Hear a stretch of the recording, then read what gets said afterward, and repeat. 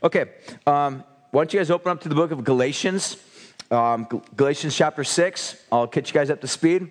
So what we've been doing, kind of start off with a little bit of a preface.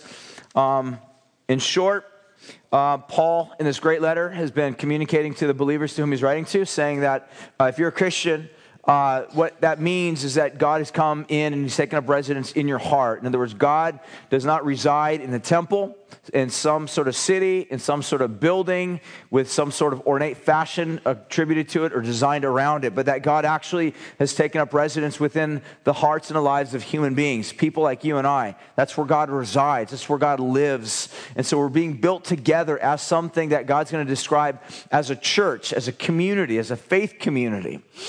Now, what that means is that being a part of this faith community, that we are going to have difficulties and hardships.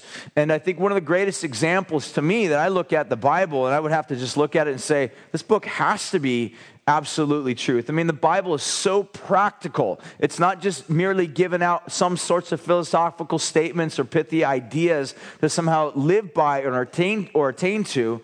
The Bible is very practical. It's going to tell you that if you're a Christian, you're a sinner, but you're saved, that you are more wicked than you can ever even dare to imagine, but at the same time, simultaneously, you are more loved than you can ever even comprehend. So simultaneously, you're wicked and incredibly loved. That's the gospel. And you're brought into a community of people who are just like you, just as wicked as you, just as loved as you. And within this community, you'll have difficulties. I mean, you'll have hardships. You'll butt heads. You'll step on each other's toes. You'll get in fights. You'll wound each other. And yet God will use this as a means to prepare and restore and bring about his kingdom. That's what he does. And so what Paul's going to write about tonight that we'll be taking a look at is in chapter 6, there's kind of a series of almost bullet points that Paul finishes with. So we've been going through this great book for, 30 weeks or so now. And so we finally come to sort of the conclusion of all of this, and Paul's going to be giving some summary statements, but they're not disjointed from the remainder of the book. In fact, they sort of flow with the remainder of the book. So in other words, what Paul really wants us to understand is that the gospel, that even though it affects us in a spiritual way, even though it affects us in a way where our lives are changed and transformed, the gospel is actually also going to help us to live in this world, to live in this life, interacting with people that oftentimes we might not get along with very well. So it's going to be very pragmatic and helping us to navigate relationships and things of that nature within this life. I think that's great. So this is what Paul's going to say. I want to read a handful of passages, and then we'll get to work tonight and try to bring some sense to what we're going to be talking about here. So I want to read around verse 1. I'm probably going to go down about verse 10, just so you guys can catch a little bit of the flavor of what I'm talking about. All these sort of, it would almost seem to be kind of disjointed, random thoughts, but there is some sort of unity altogether in this. And the unity really is the fact that the gospel is not just some sort of ethereal statements that you live by, but it's very practical. It allows you, it helps you, enables you to actually live in this life with real people, with real problems, with real messes, and learning how to actually be a real person in the middle of all that. So, verse 1 says this: Brothers, if anyone is caught in a transgression, you who are spiritual should restore him in a spirit of gentleness. Keep watch on yourself, lest you too be tempted. Bear one another's burdens, and so fulfill the law of Christ. For if anyone thinks he's something when he's nothing, he deceives himself. But let each one test his own work, and then his reason to boast will be in himself alone and not in his neighbor, for each will have to bear his own load. One who is taught the word must also share all good things with the one who teaches. Do not be deceived. God is not mocked, for whatever one sows, that will he also reap. For the one who sows to his own flesh will reap with his flesh, or reap from his flesh corruption. But the one who sows to the Spirit will of the Spirit reap eternal life. And let us not grow weary in doing well, for in due season we will reap if we do not give up. So then, as we have opportunity, let us do good to everyone, but especially to those that are of the household of faith. And so I want to basically really jump into this larger context of what Paul's going to be looking, I'll straight up say we're not going to get that far into what we read tonight. In fact, we'll basically just look at one verse. We'll just look at verse 1 tonight. And the reason for that is because each one of these verses that we read, even though they're sort of individual concepts, they're pretty meaty, they're pretty beefy. And I want to make sure that we don't just simply jump over them or skip over them without really trying to give some thought to them. So the first one is really significant because it really has to do with the very practical reality of how do we deal with other people that are caught in sin? How do we deal with other people that are hurting, that are stuck, that are trapped? And this is a big issue. This is a big issue because the reality, we deal with this type of stuff all the time. I'll give you the perfect example. The past 4 days, 5 days, week or so, the headlines in California newspapers is all about Schwarzenegger and his indiscretion. And it's amazing how the world loves this type of stuff, and especially all the gossip circles love to take this type of stuff and put their spin on it and all these other types of things. And the world's way of oftentimes dealing with the indiscretions or the sins or transgressions or trappings of other people is to exploit them, to step on them. And this is their opportunity because it's like as soon as you've got dirt or I've got dirt on you, now I can exploit the dirt on you in order to lift myself up, to make myself feel better about who I am. We love this sort of comparing game. Some of us are really devious with regards to this because we love finding the dirt in other people because the more we exploit it, the more we're able to actually look at ourselves and be like, I'm not that bad. I mean, that guy's bad. I mean, I'm bad, but I'm not that bad. And we sort of take a little bit of a delight in that game. It's one of the reasons why you guys, some of you choose friends the friends that you do. Because you're like, I'll find friends that are worse than me so I can feel better about myself, right? You're like, I like to drink, but I like to get guys that just get drunk all the time because then I don't feel so bad about my issues, all right? That's the way we oftentimes work. And what Paul's going to say is that the Bible and the gospel, the way it works out in our lives, should lead us to a different way to live. Where rather than exploiting the problems or the indiscretions or the transgressions of other people, we figure out ways to conceal them, not to cover them up to the point of hiding things rather than dealing with sin the way it needs to be dealt with, but to the point of saying, how do we deal with sin in a way that is not going to be lethal and that's not going to be part of the same problem? In other words, will actually lead to someone's freedom. That's the point. That's the point. How do we deal with sin in a very pragmatic way within a situation? So before we jump in, I want to basically just stem and kind of point out at least 2 different inferences that Paul's going to assume in the text. The reason why I want to kind of point these out is because it's possible for us to read our Bibles. I think we have this tendency when we read our Bibles, especially we read them kind of fast, we can sort of gloss over certain assumptions there and not really feel the weightiness of them. We can read them from a culture in which we're in right now, and we all have our own specific cultural way by which we read things, and we miss sometimes things that are very obvious to those in the first century who would have read them. So the first inference that I would point out is that the Bible is going to basically point out to us that being a Christian means that we're actually part of a family. Now, this might seem kind of second nature. You're like, well, of course, what else is it going to assume? I think this is important because we have sort of created over the past, 100 years maybe, maybe not even that. What has happened over the past 100 years or so, in a lot of ways, Christianity has become very impersonal.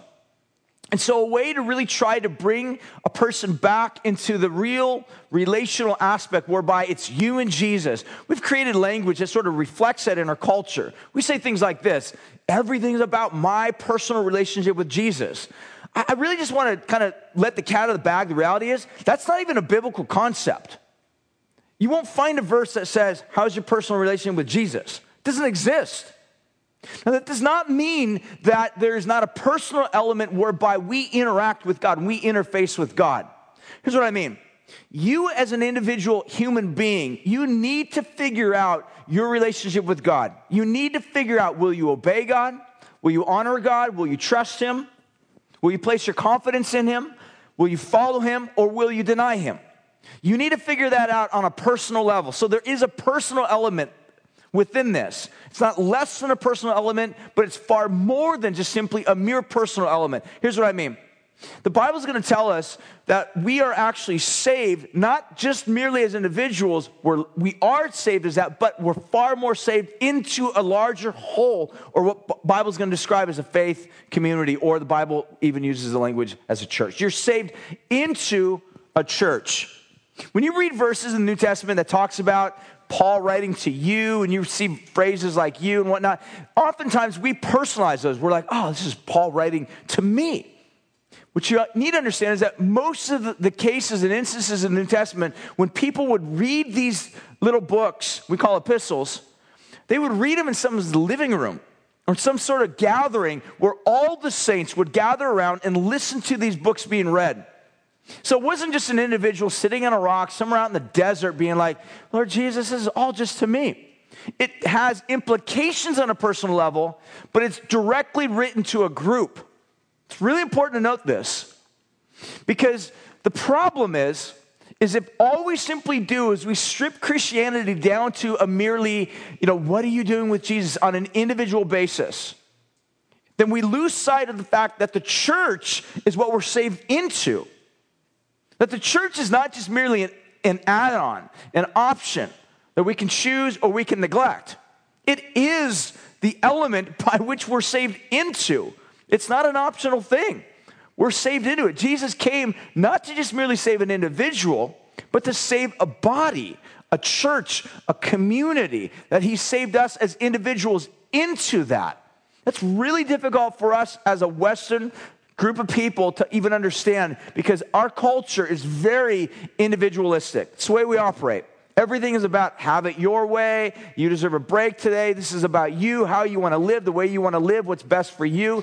And it is reflected and carried into the way that we even think about Christianity.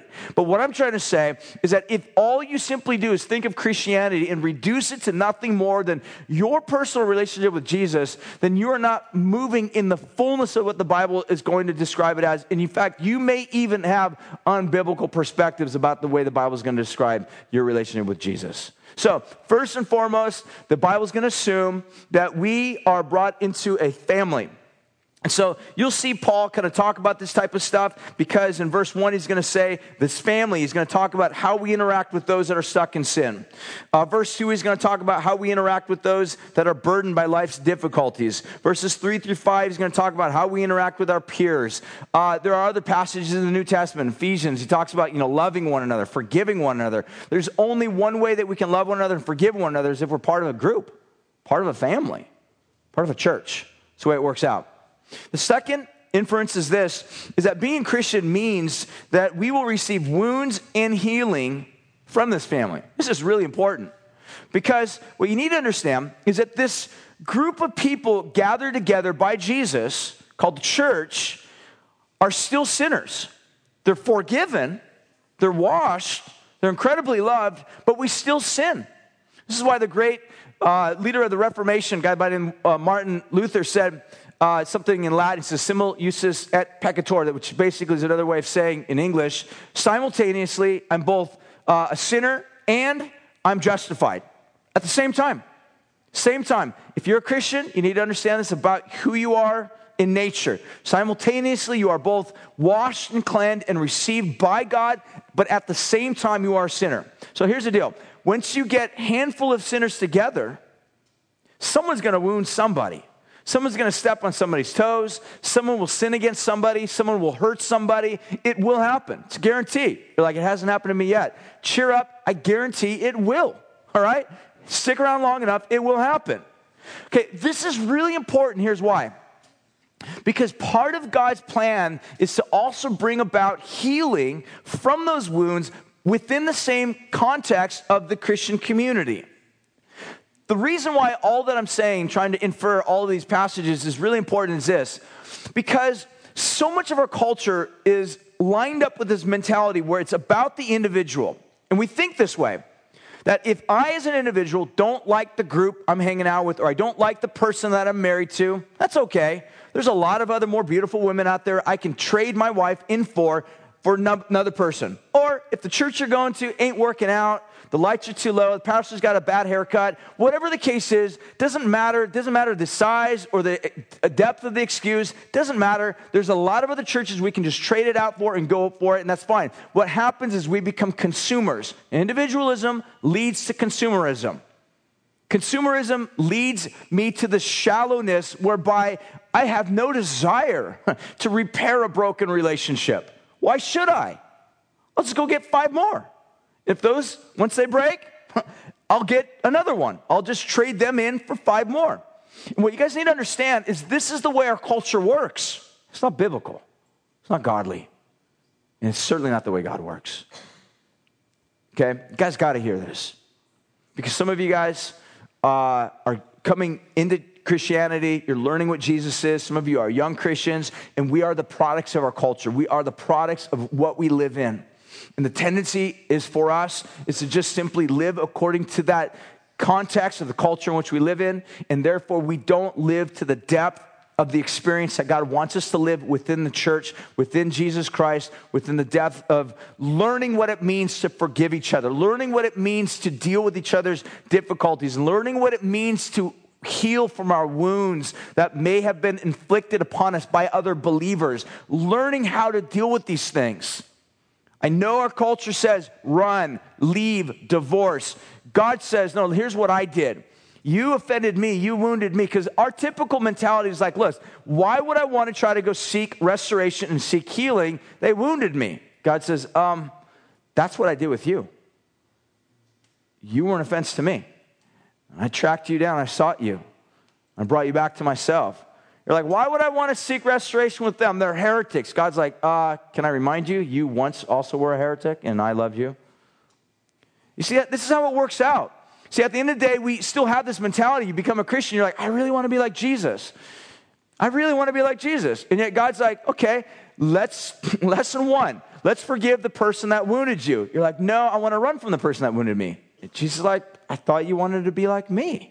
That's how it works. You've got to learn, if you want to be like me, then you got to be willing to forgive people that I forgive. These are people that wound me. These are people that have hurt me. These are people that have been set at enmity against me. This is how it works. So those are the 2 inferences I want to jump out and really try to lay down very clear, make sure that we really understand this. That 1, we're part of the family. 2, this family will both wound us and will also be the way by which we find our healing. 2 Corinthians chapter 7, Paul's going to write this. It's kind of an intense book. Paul is, 1 Corinthians actually rebukes this group of people for a number of different things. And then this second book, Paul really is not certain how these people are going to respond. So in his mind, he's really unsure. Do these people hate me? Have they written me off? What are their feelings about me? And so Paul's kind of writing back to them in 2 Corinthians chapter 7, he says this, but when we came to Macedonia, our bodies had no rest. We were afflicted at every turn. We were fighting without, and within we had great fear. Verse 6, Paul goes on to say, but God who comforts the downcast comforted us by the coming of Titus. I love this. Paul's like, look, man, we were stressed. We were exhausted. Our hearts were just burdened. Our lives were ready to just throw in the towel. We were constantly in fear. That translates into I couldn't sleep at night. I had insomnia. I'd wake up in the middle of the night, freaked out, stressed out, didn't know where my food was going to come from. This was my life. It was as close to a hell that I will ever get near to on this planet. And Paul says, but you know what? God radically comforted me because he sent me one of the members of the church. And it took care of me. He loved me. He bound up my wounds. He helped me. He offered food to me. He told me great stories. This is one of the reasons why, guys, it is so important for us to be in smaller groups of community, be connected with other people, loving other people, serving other people, pouring ourselves out to other people. And if you live in the typical routine where all you think about is yourself and all you cater to is yourself, then you are living not to the full depth by which God wants for you to enjoy. And you may even be short-circuiting the depth of relationship that Jesus wants to press you on into by merely excluding yourself from the community that not only wounds, but also brings about oftentimes the basis for healing. Okay? So, the issue that's in the heart of Paul in verse 1, chapter 6, is when somebody falls into sin. Because in this community, like I said, you get a group of people together that are all sinners. They're justified. They're forgiven by God. They're loved by God. But they get together, they still sin. They still, bum each other out. They still hurt each other's feelings. They still say things they should be taken back. They still need to somehow repent from various things that are offending and hurting other people. So Paul's going to say, in this community of faith where you will be prone to wound each other and heal each other, here's how you deal with somebody that is in a situation where they're sinning. Here's how you deal with it. And you might be surprised the way that Paul is going to identify this and deal with this. But what I want to do right now is I want to basically look at 5 different ways by which Paul is going to identify this. And you might think that kind of talking about this issue of restoration, I might start with kind of a definition of what restoration is. I'm going to hold off on a definition to the end for at least 2 reasons. One, because I think the definition which most of us may have in our minds about restoration is legitimate enough to at least get us through what we're going to be looking at. Secondly, the reason why I'm going to hold off until the end is because understanding this sort of definition of what restoration is will actually lead us in, hopefully, to kind of doing something with this. How do we deal with this on a very practical level? So with that being said, I want to kind of ask this question, or a series of questions, first of which is, who really is to be restored? Who are the people to whom Paul is going to be talking about that need to be restored? It's a really important question because sometimes I think Christians have this tendency to be like, well, the people need to be restored and be told off, or the whole world, man. We need to tell everybody who's out there sinning, doing bad stuff, promoting illegal, nasty stuff that's offensive to me, I need to tell them off. Paul's going to start off by saying, no, brothers. It's brothers. He's talking to Christians. He's like, Christians. If you're a Christian, if you're a believer, you're in Christ, you have an obligation to one another, to other brothers, to tell them about various elements of sin and transgression. Now, this is really important because the Bible is going to tell us that by and large, on the most part, when we talk about confronting sin, the Bible, for the most part, is going to tell us that the sin that needs to be confronted first and foremost is within the household of faith, first of all. That rarely, and on rare occasions, is a believer to go out and to confront non-believers about issues of immorality. This is really important because sometimes some Christians in this culture are very confused. How do we deal with all this onslaught of sin and wickedness? Now, let me say this. I don't have a lot of time to kind of go into this. This doesn't mean that we don't use legislation and the means and the vehicles by which we have available to us in a culture, in our country, to somehow vote, exercise our right to vote, exercise our right to kind of rally together and try to turn the tides of various levels of immorality. Trust me, there's a lot of levels of immorality that we need to try to figure out ways to try to push back. But that's different than simply pulling people aside that are on the street, that are not Christians, and rebuking them because of the sin that they're doing. Let me give you an example of what I mean by this. One of my favorite preachers is a guy by the name of Martin Lloyd-Jones. Listen to what he said. Christianity is not primarily a teaching or a philosophy or even a way of life. It's kind of funny to even hear that because so oftentimes you get this idea that people want for you to understand that Christianity, it's a good book to help you how to live. You read the Bible, it's a good book, it's sort of it's a roadmap to life. It's a roadmap to living. The reality is the Bible's not that great of a roadmap to life in everything. I'll give you an example. When I was around 19 years old, I fell in love with this girl named Sherry that ended up becoming my wife, and I was trying to figure out, should I get married? I was reading my Bible. Anywhere in the scripture was there a verse that said, marry Sherry, all right? Not even in the concordance. Nowhere. Nothing to indicate, to imply, this is the girl you need to marry. There's no light that shone down from heaven that says, this is her. Didn't hear angels. It was just very natural. God did something in my heart to show me. I got married when I was 20, all right? But beyond that, the reality is, the point that I'm trying to make is that the Bible, for the most part, we look at it and just say, well, we trust the Bible, read the Bible, because the Bible will be the roadmap for everything for us in our life. Have you ever thought that maybe the Bible is not intended to be a roadmap for you, but really is a book about God? It's a book about God's story primarily. Your name's not even in it. unless you had parents that named you after a biblical name, and it's not even you. It's not about you. It's about God. It's a story about God. So here's what Lloyd Jones is trying to say. Christianity is not primarily teaching or philosophy or even a way of life. It is, before everything else, a relationship to a person. The New Testament, in a sense, will not even discuss how we're going to live until we've come to the satisfactory answer about Him. Before we can discuss how to live, we have, what have we made of Him is the question that basically is asking.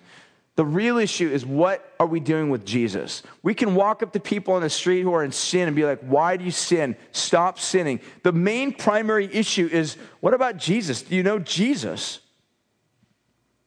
Jesus needs to be the main central person to whom we point people to. Let me tell you why. Because if we don't, then all we simply do is we preach a moralism. That's all we do. We tell people, here's how to be a better person. All right?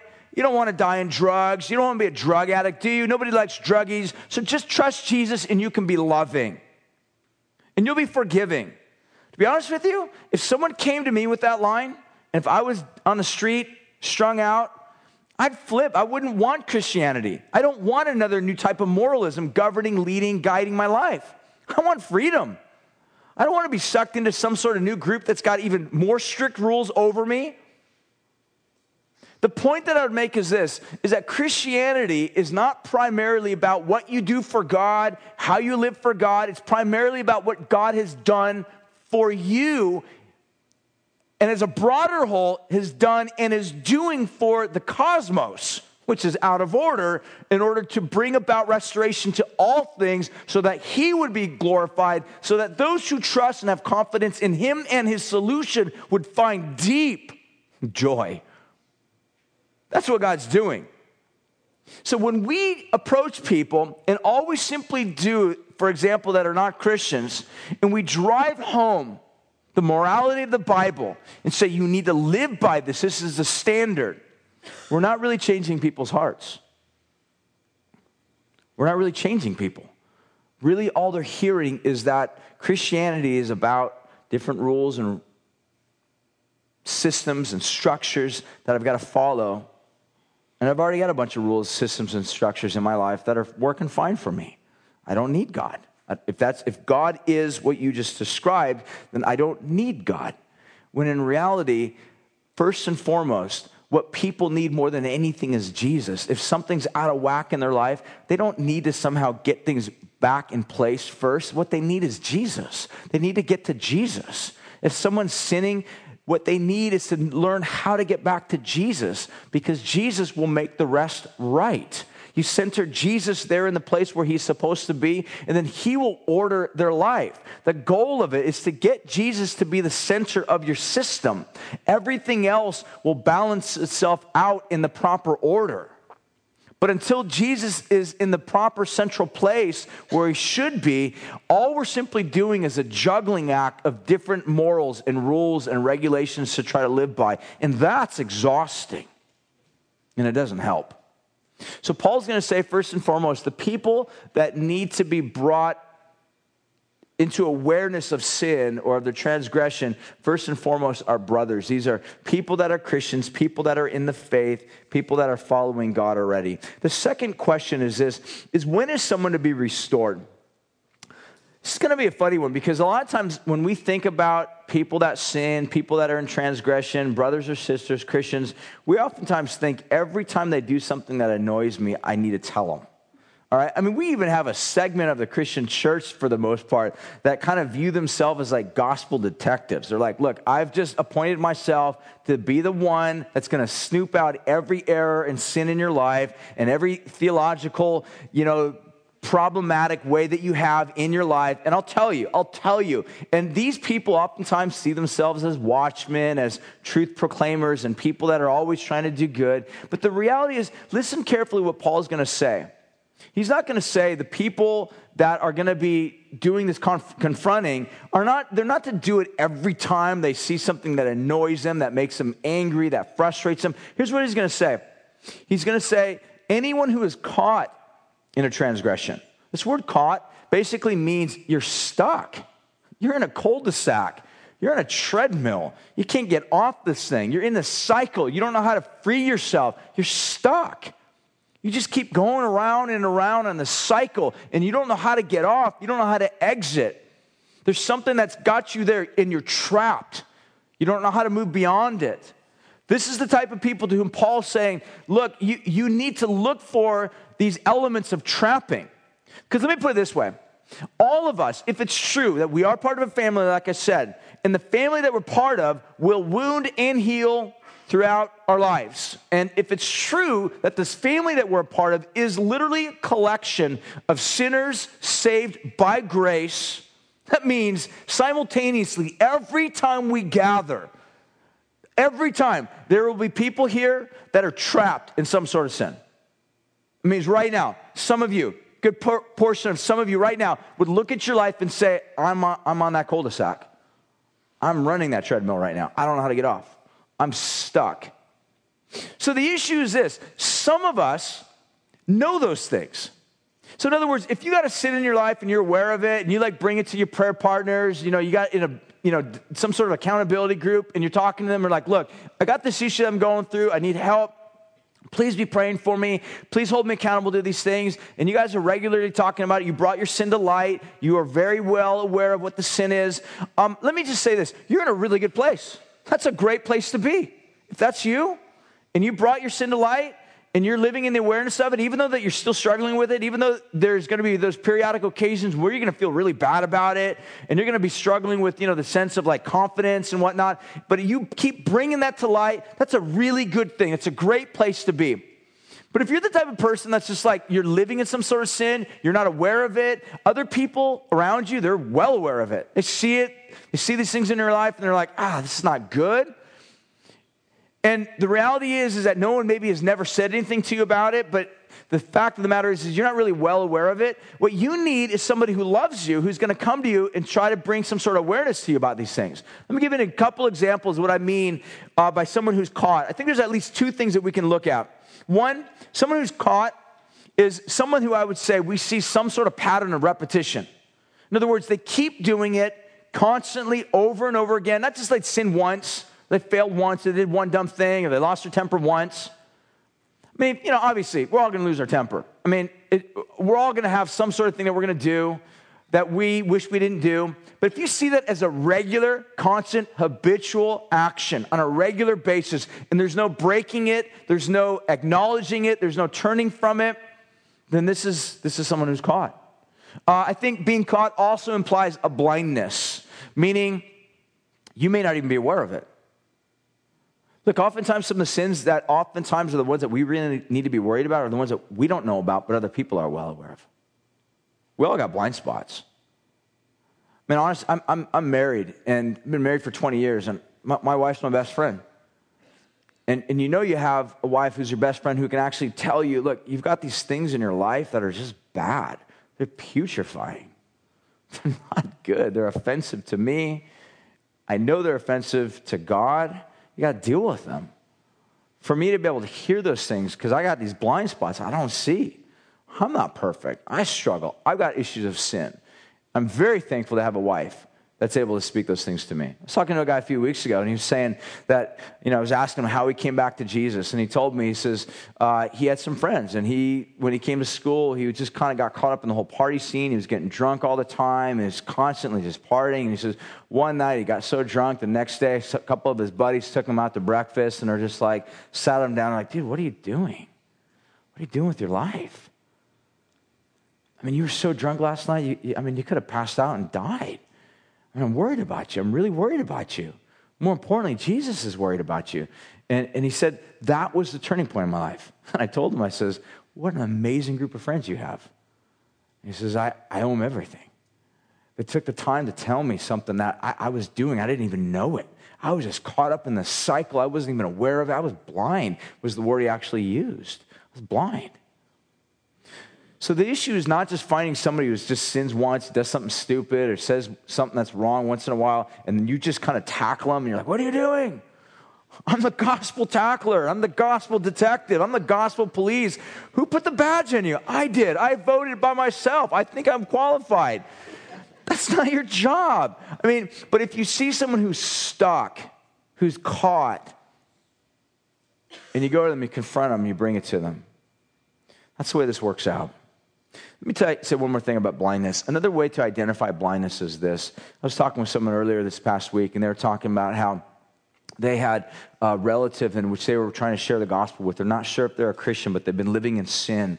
And they asked me, how do I approach this person? How do I bring to them their sin? I feel like one time I brought their sin to them, and they just got very offensive. And next time I went back, and they were just shunning me and turning their back on me and very frustrated with me. And I says, look, I think what you need to first of all do is rather than trying to keep pushing the sin issue on them, you need to really try to discern, where are they at with Jesus? Do they find Jesus beautiful? That's where you need to start.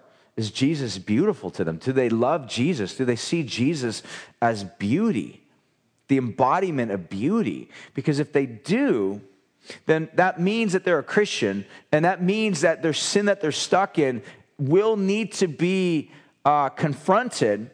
And sometimes, sometimes when people might confront somebody and they might get really frustrated and they might come off very defensive.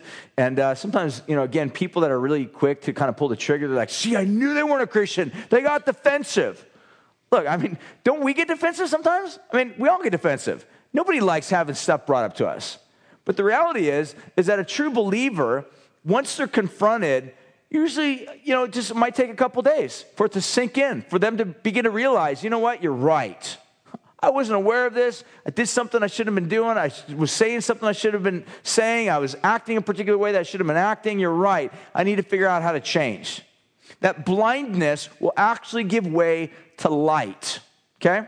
And that light, ironically enough, came through obedient believers who are willing to go out of their way and to try to communicate and convey these types of things. So the third thing is this. Who are the ones that are to be doing the restoring? Who are the ones that are to be doing this restoring? Verse 1 again says this. You who are spiritual, okay? It's a big word. You who are spiritual. Now, if you're like me, brought up in a church. I wasn't brought up in a church. I could say when I was around 16 years old. But from that time on, I was brought up in the church, and I heard teachings and heard things, and I came to some conclusions, not necessarily that were necessarily taught to me, but things that I kind of maybe came to conclusions on my own. I look back now, years later, and I feel they were obviously very wrong. This is one of those verses, because I remember hearing this and thinking, okay, those who are spiritual are the ones to be doing the confronting. They're the ones that, so in other words, I had this idea in my mind, and if you have this idea in your mind, you're on my team, because you're just like me, and you had this idea that there was sort of like this two different types of groups, or two different groups of Christians.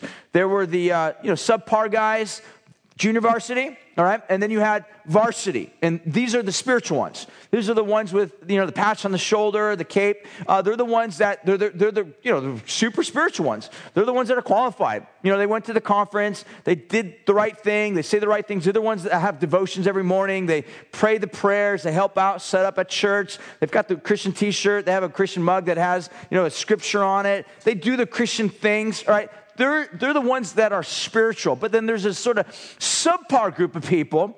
And maybe we've even sort of made up doctrines with this. And again, it's not biblical, but we've created sort of this distinction that there are spiritual Christians, varsity, and then there are the unspiritual Christians. And we'll call these guys carnal Christians. They're the ones that aren't doing so hot. They're not praying very well. They're constantly backsliding, constantly sinning. They have bad language. They, watch nasty movies. They maybe even smoke because, you can't be a Christian and smoke. And, if you smoke, then you're just a carnal Christian. You might even go to hell. All right? And that's the mentality. All right? That's the idea. All right? I'm not saying that. It's the idea. But the point that I would make is this. When Paul talks about carnality or carnal Christians or writing to you as carnal, what Paul is not saying. There's two classifications of Christians, spiritual and carnal. Paul's saying, I'm writing to the carnal people because you guys aren't spiritual yet. I want to see you become spiritual. What Paul is saying is that all of you are spiritual. What he means by that, quite simply, is this. If you're a Christian, the Spirit of God has taken up residency in your heart. You're spiritual. The Spirit is in you. He's in you.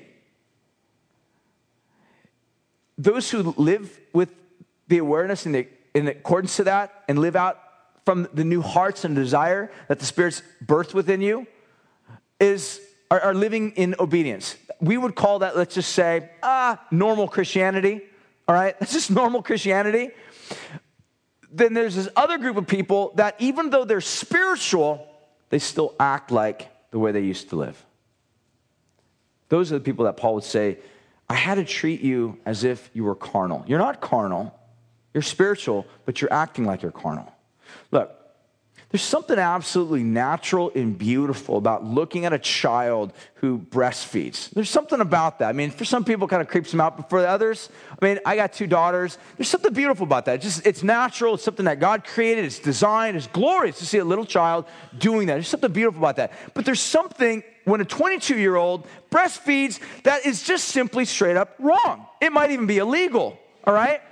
The point of the matter is, kids, people, when they grow up, they should not still be feeding like that, all right? The point of the matter is this, is that Paul anticipates desires for us to grow up in our faith, trusting God, loving God, living according to the Spirit's work in our hearts and our lives. So the point that I would make is this, and when Paul writes, you who are spiritual, restore such a one in spirit of meekness, here's what he's saying. If you're a Christian, you're the spiritual ones. Spirit is at work in you. You may not be aware of it all the time. You may not sense it all the time. And you may not even be actually living in accordance to it, but you are spiritual. He's at work inside your life. There's not substandard Christians and then higher level Christians, higher life Christians, deeper Christians, Christians that are just living on this varsity level, that they're the ones that get the patches on their shirts. They're the ones that get brownie points. They're the ones that advance. Paul's saying that, look, all of you, there's one level. And it's the Spirit of God resides in every single one who calls upon the name of Jesus. So what that means is this, is that if that's true, then all of us have this obligation to help other people that are caught in sin. Oftentimes we find ourselves in this place where we're like, I'm not the type of person that likes to bring attention to someone else's sin. Isn't that not loving? And the reality, what Paul's going to say is, listen, if you don't bring attention to someone's sin, that's not loving. Because if you love somebody, you don't want to see sin in the midst of their life or in the midst of a church. Sin actually destroys, it confines, it reduces, it shrinks, it removes joy. And God created a community so that the community of saints would be full of joy, full of life, full of freedom. The things that quench freedom and joy is sin. And if we're a community of people that are passionate about Jesus and passionate about God's desire for the community, we've got to care about sin. But again, we've got to learn how to discern between just simply being full of frustration with other people that do things that annoy us and feel like we've got to constantly just be hammering other people that we don't like. That's sinful. And learning how to carefully, lovingly bring awareness to someone's sin that they're trapped in. That's what Paul's saying. So, the ones that are to do the restoring, like Paul says, are the ones who are spiritual. Any Christian, anybody who follows Christ. The fourth thing is this. How are we to restore? How are we to restore? There's 2 things that Paul's going to write about and talk about. The first of which is with this attitude of gentleness. Restore such a brother or sister in an attitude or spirit of gentleness. This is the same word that he used earlier when he talked about the fruit of the Spirit. And he says, fruit of the Spirit is meekness or gentleness. It's the same word. And it's this idea of learning how to control yourself, meaning you are able to be gentle. You're able to control your strengths or your aggression or your frustration and actually come across in a very loving manner. It's really the idea of embodying love to somebody. The flip side of this that Paul's going to talk about is also having an attitude of humility in light of truth. So here's what Paul's going to say. Take a look at the verse. He says, brothers, if anyone is caught in any transgression, you who are spiritual should restore such a one in a spirit of gentleness. Keep watch on yourself, lest you too be tempted. This idea of keeping watch on yourself is the idea of comparing yourself with the standard of God's word. That's how you keep watch. In other words, align yourself up according to the standard of God's word. So whatever that truth is, the word of God as truth, as the straight edge, line yourself up to that. One of the things you'll begin to realize is that the very sins that have plagued your brother or sister that they're caught in are the very sins that you, if you're not careful, you can get caught up in as well. So therefore, in light of that truth, you ought to be humble. So you have love and humility, love and truth actually coming together to bring about restoration. This is really important because oftentimes we have this tendency where we either go to one or the other. We either have this mentality of love, like I just want to be alongside people that are hurting and suffering. I'll hang out with them, I'll talk to them, maybe commiserate with them a little bit, kind of share some of my own struggles and hardships and stories with them just to make them feel a little bit better about their circumstances and their situation. But when it comes to actually bringing truth into that situation, we think, the sharp edge of truth, I don't really want to do that because I might offend them. So I'll just commiserate with them, I'll hang out with them, I'll be gentle with them, I'll show love to them. But in reality, what you need to understand is that love without truth really is actually not loving. It's really not a loving action. The flip side of it is there are those people that are all about truth, all right? These are the ones that usually get the majority of the publicity. These are the ones that are like, it's all about the truth, man, the word of God, truth. Just shove it down people's throat. Force it down them. Make sure they understand that God's holy and he hates sin. And he may even hate you if you're not careful. All right? It's the mentality. I'm going to preach truth. I'm going to shove it down your throat no matter what. There's not a lot of gentleness and love in that. In fact, it's not even really being honest with the truth because that's not how God acts. So what you actually need is both. You need truth, but this humility that goes along with the awareness of truth, but you also need this gentleness, this love that combines, moves together. And the beauty is that this is who Jesus is. This is verse in Isaiah where it talks about Jesus. We talked about this a couple weeks ago, that Jesus comes and not even a bruised reed he won't break. And a smoking flax or a candle that's barely flickering, he won't come and just snuff it out. But the flip side of all this, it says that Jesus is also going to bring judgment or justice. The idea is that Jesus is the embodiment of perfect gentleness and love and truth and humility. All of these two things coming together in a way to help us to bring about an awareness of the sins that need to be dealt with. This is the way that we need to be able to see these things. Pride is not good. In fact, C.S. Lewis is going to say this. I'm going to read you a quote. This is out of Mere Christianity. It's a great quote. I'll just read it. He says this: "How is it that people who are obviously eaten up with pride say they believe in God and appear to themselves to be very religious?" He says, "I'm afraid it means that they're worshiping an imaginary God. They theoretically admit themselves to be nothing in the presence of this phantom God, but are really all the time imagining how he approves of them and thinks that they are far better than ordinary people. That is, they pay a penny's worth of imaginary humility to him, to God, in order to get a pound's worth of pride towards their fellow man.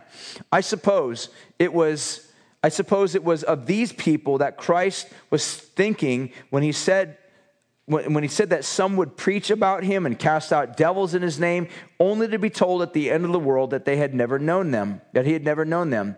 And any of us may at any moment be in this death trap. Luckily, we have a test. Here's the test. Whenever we find that our religious life is making us feel that we are good and are better than someone else, I think that we may be sure that we are being acted on, not by God, but by the devil. So good. The point that C.S. Lewis is trying to convey is exactly what Paul's trying to say, that if we go into situations and we look at people with this sort of condemnatory type of a fashion, where we judge other people, it's kind of this irony of what happens in our lives. I mean, you can be the type of person that God delivers, say, from smoking. You're like, you've been praying for years, God, deliver me from smoking. God delivers you. And now you look at other people that smoke and you think, what a fool. How can I do that? How can they do such a horrible, evil thing? And there's this real lack of humility. And the reality is, that was you. You were there. That was your life. That's how you lived. You think that you were actually delivered by your goodness? That was God's goodness. God saved you. God set you free. You have no leg of pride to stand on. This was all God. You got to give him the glory and have some humility when you see other people caught in sin. This is the point. This is why Paul is trying to really deal with this and say, because as a faith community, we will sin, we will wound each other, we will be hurt, but we must be a part of that healing process. And the reason for that is because this is how God dealt with us. This is one of the reasons why this whole book is about justification by faith or by grace, that God by grace alone saved us. That means that you and I, we have nothing of which to boast in. One of the reasons why people become prideful is really at the end of the day is they have misunderstood theoretically and then practically the basis by which they've been made right with God. In other words, if you think that you're made right with God by how righteous you are, by how good you act, you know what you will do? That will be the lens by which you view everybody else, and you will judge them. If you think that you are saved by good theology, then you will nitpick everybody else who has different nuanced ideas about theology than you. You will judge them, you will condemn them, you will attack them, and you will critique them. But if you view yourself as being justified by grace, then that becomes the lens by which you see everybody else. You actually begin to see other people with grace. You think, gosh, I was just as bad as they were, and yet God loved me. God saved me. I was a heretic, and God saved me. I was a sinner, and God saved me. I was religious and prideful and arrogant, and God saved me. Therefore, anybody else who's in the same shoes that I used to be, God can and will and wants to save them too. They're just as bad as I was. So therefore, you can't have a swagger when you go and you try to confront somebody on sin. It's completely the opposite. Let me put it this way. If you had sin in your life and if you were the person caught in some sort of transgression and sin, how would you want somebody to pull you aside? I mean, would you want someone to write this long 5-page letter? You're an idiot, I hate you, and your mom feels the same way too. All right? All right, we're all ganged up against you because you make us all mad because you constantly do these horrible things, and we're putting our foot down because we're the righteous ones. You're not. We just want to make sure you know that. God bless you. We love you. You're like, really? This is horrible. I mean, if you have sin in your life, trust me, you do. We all do. Some of you are aware of it, some of you aren't so aware of it. But if somebody needs to come to you to remind you of those things, how would you want them to do it? With gentleness and humility. The final thing is this. What is restoration? And I finished with this whole thought. At the end of the day, what is restoration? The word restoration is kind of a really amazing word. It's used in a lot of different ways in the New Testament. One of the ways that I love the way it's used is actually has nothing to do with salvation of a soul. It has to do with the salvation of a broken net. And it's actually found in the book of Matthew chapter 4 where it says these fishermen were sitting on the seashore mending their nets. It's the same word, restore. They were restoring their nets. Oftentimes, we have this tendency to look at sin, and I think ways that are not always accurate with the Bible. One of the ways in which we do this is we oftentimes have this tendency to look at sin as being a foreign object that comes into our body or comes into the body of believers that doesn't belong there, like a piece of glass, you step on it, that somebody needs to pull or yank that piece of glass out and get rid of it because it's bloody and it's making a mess, and we don't want to have messes in here, so let's get rid of the mess and get rid of the glass and get rid of this foreign object because it's causing all sorts of great trauma and difficulty. But in reality, the Bible's going to identify sin as not being preeminently a foreign object that has somehow caused major havoc. But in reality, sin, if you look in the Bible, more so has to do with not a foreign object causing trauma to a body, but more so as a bone that's part of the body that's out of joint. This is really important to note this. Because one of the things you'll identify in the Bible, that the majority of things the Bible is going to talk about that are sin are actually good things that belong in the body. They belong in our lives. In other words, they're gifts from God. They're good things from God that God gifts to us as image bearers. I'll give you a couple examples. Sex, it's a great thing. God gave it. He says, I want you to multiply and procreate. And in doing that, I'm going to give it give you guys an amazing gift so that you will find incredible enjoyment, husband and wife, as they procreate in covenant with each other, and as they will enjoy sex with each other in that context. They will make lots of babies, and they will populate the earth and make it beautiful.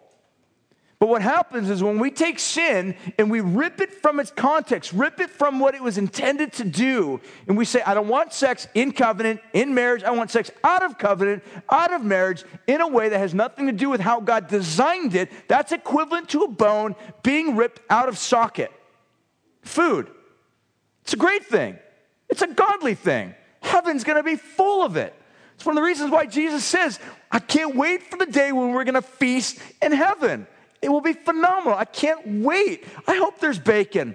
But that being said, one of these days in heaven, we will be with Jesus, and food's a good thing. Food is a gift from God. But if you take food that's a good thing gifted to us by God to become a means of worship and praise and adoration to Him, and we terminate it in and of itself or on itself, and we become the end of it, we have this inordinate, disproportionate love affair with food, then you become a glutton. You gain weight, you live an unhealthy life, your body begins to disintegrate. You break down. Heart attack, diabetes, all sorts of health-related disease. Why? Because that's not how food was intended to be used. It's a bone that's out of socket. Alcohol, gift from God. First miracle Jesus does, creates water into wine. It's a gift from God. He even talks about in the kingdom to come, I won't even drink of the fruit of the vine until one day in heaven. There will be wine in heaven. It will be redeemed fully. If you take this good thing that God gave and says, enjoy it, worship me as you drink it. When you drink it, think of the fact that my blood is like wine that's poured out. Remember the cross. But if we abuse it, we say, I don't want to remember the cross. I don't want to do anything. I just want to drink a whole bottle and get slammed. Then you can oftentimes put yourself into some sort of destructive behavioral patterns that is like a bone being out of socket. That's what sin is. It's good things given to us by God that are misused and abused. And rather than building up and bringing wholeness and bringing joy, deep joy, they bring about a life that's out of control, out of whack, that needs to be repaired, that needs to be restored. In the beginning, God created all things. It was good. He puts His announcement over all things and says, all things are good. I created it. His stamp of approval is on all things. Man, rather than choosing to walk in harmony and symmetry and rhythm with God, chooses to sin and abuse the things that God gave him for good. And as a result of that, the fall brought sin into this world, a disintegration of all things. Next thing, God immediately comes on a scene and makes His promise. He says, I will redeem all things. And the way that I will redeem all things is I will bring about a promised Messiah who will set things right. And then the final thing that God is doing is the restoration. So we have creation, the fall, the redemption, and then finally the restoration. That God is in the business of actually restoring people's lives that are out of joint. That's what sin does. This is one reason, if I would even go so far as to say why God is so deeply troubled by sin, is because sin takes image bearers, made in God's unique, characteristic image, intended to reflect back to the world around us His glory, His preeminence, His beauty, and simultaneously enjoy deep satisfaction in our Creator. And it shatters it. That's what sin does. It shatters the beauty of God's that's to be seen in His image bearers. By taking our bones and pulling them out of joint, we suffer. People around us suffer. And what Paul is saying is that if you know anybody who's trapped in a sin, who has bones out of joint, and maybe they're not aware of it, maybe they are aware of it, Paul says, you who are Christians, help them. If you see them suffering, help them. See, our tendency so oftentimes is to say, let's oppress them and crush them and bruise them. Isn't that the way the church oftentimes operates with sin? We see people sinning, we want to crush them. But what Paul's going to say, you don't need to crush them. And the reason why you don't need to crush them, why you don't need to oppress them, why you don't need to bruise them, is because what God did through Jesus is God sent Jesus, and Jesus was crushed by the Father. Jesus was bruised by the Father. Jesus was afflicted and oppressed by the Father, by our sin that was laid upon him, and therefore creating a way whereby we can be set free. Our job as image bearers in the church, in a family that wounds us, that also brings about healing, is to not to snoop out sin as if we're busybodies, but if we are made aware of people that are in our family that are hurting or have been hurt, that are trapped, stuck, have a bone that's out of joint, we go to them and we help them. Isn't that a community you want to be a part of? Isn't it? Nobody wants to be a part of a community that's like people who sin, we blog about them, we excommunicate them, we hate on them. See, some people might be like, well, isn't there a place for biblical discipline? Absolutely. If a person's not wanting to repent, you actually got to put them outside of the community because that person is causing a problem that's actually being destructive to the shalom and the peace in the community. And the point of the matter is you want them to learn that God wants to heal them. Again, it's not an issue of sin primarily, it's an issue of Jesus primarily. Where's Jesus at? Jesus is our peace. He's our shalom. Once they recognize their desperate need for Jesus, man, you welcome them back with open arms back into the group. That's the group I want to be a part of. The one that people get my back. They see things in my life that I'm not doing properly. I want to know what those things are. We should be careful to try to live in that community. That's what the gospel does to us. It helps us in that. I want to finish up right now. What I want to do is I'm going to have the guys come up and they're going to get ready to lead worship. But what I want to do before we even do that, I want to make sure that we don't miss the opportunity to respond to this, because what I don't want to do is I don't want to just kind of talk about, how to restore people and people that are wounded and trapped and stuck and just be like, all right, let's sing some songs about Jesus and blah, blah, blah and leave. I want to make sure that we actually live this stuff out. And that basically boils down to this. It means that if you're here tonight and you look at your life and you feel that there's areas, maybe by the Spirit of God tonight revealing them to you, that you're trapped, you're stuck, you're in this cul-de-sac, you're caught. You're caught in some sort of sin. Maybe you're caught in some sort of sin that is just difficult, it's hard, whatever it might be. Maybe you're caught in some sort of sin of pride, where you're the type of person that is just looking at everybody else condescendingly. You got the worst sin of all, if I can just be so humble. I'm not humble, but if I can just be so honest, that's the worst sin of all, pride. I mean, if you're looking at someone being like, they shouldn't be smoking. Really? Well, you're arrogant. Man, that's like worse than smoking. I mean, like, pride got Satan kicked out of heaven, not smoking a cigarette. I mean, it's like, let's just try to, look at things in a proportionate fashion here. I mean, it's like, pride's bad. Okay? And if you're caught in something like that, God wants to deliver you. So if that's you, if there's something that you feel that you're caught in, it might be even a relationship, you're caught in something in that relationship, you're not working through things properly, and you need help, if that's you, just stand up where you're at. Just stand up where you're at. We just want to pray for you. That's all we're going to do. Anybody else, just stand up. This is not about, eyes being fixed on you. Why don't we turn the lights on too anyhow? So just to prove to you guys, this is not about us trying to look at you. This is about us just basically being able to say, if you're here, you feel as if you're caught in something, and you just need help, you need prayer, you need someone to be around you and support you. This is the family. This is the safe place to do it. There's no judgment, no criticism. If that's you, anything that's going on in your life, you just need prayer for. Just stand up where you're at. You just feel caught in something. Let's go. Good. Good job, guys. It's hard doing that sometimes. There's nothing magic about standing up, but I'll tell you, there's just something freeing about standing up, freeing to just be able to say, look, I admit it, I need help. I just need help. If that's you, just stand up where you're at.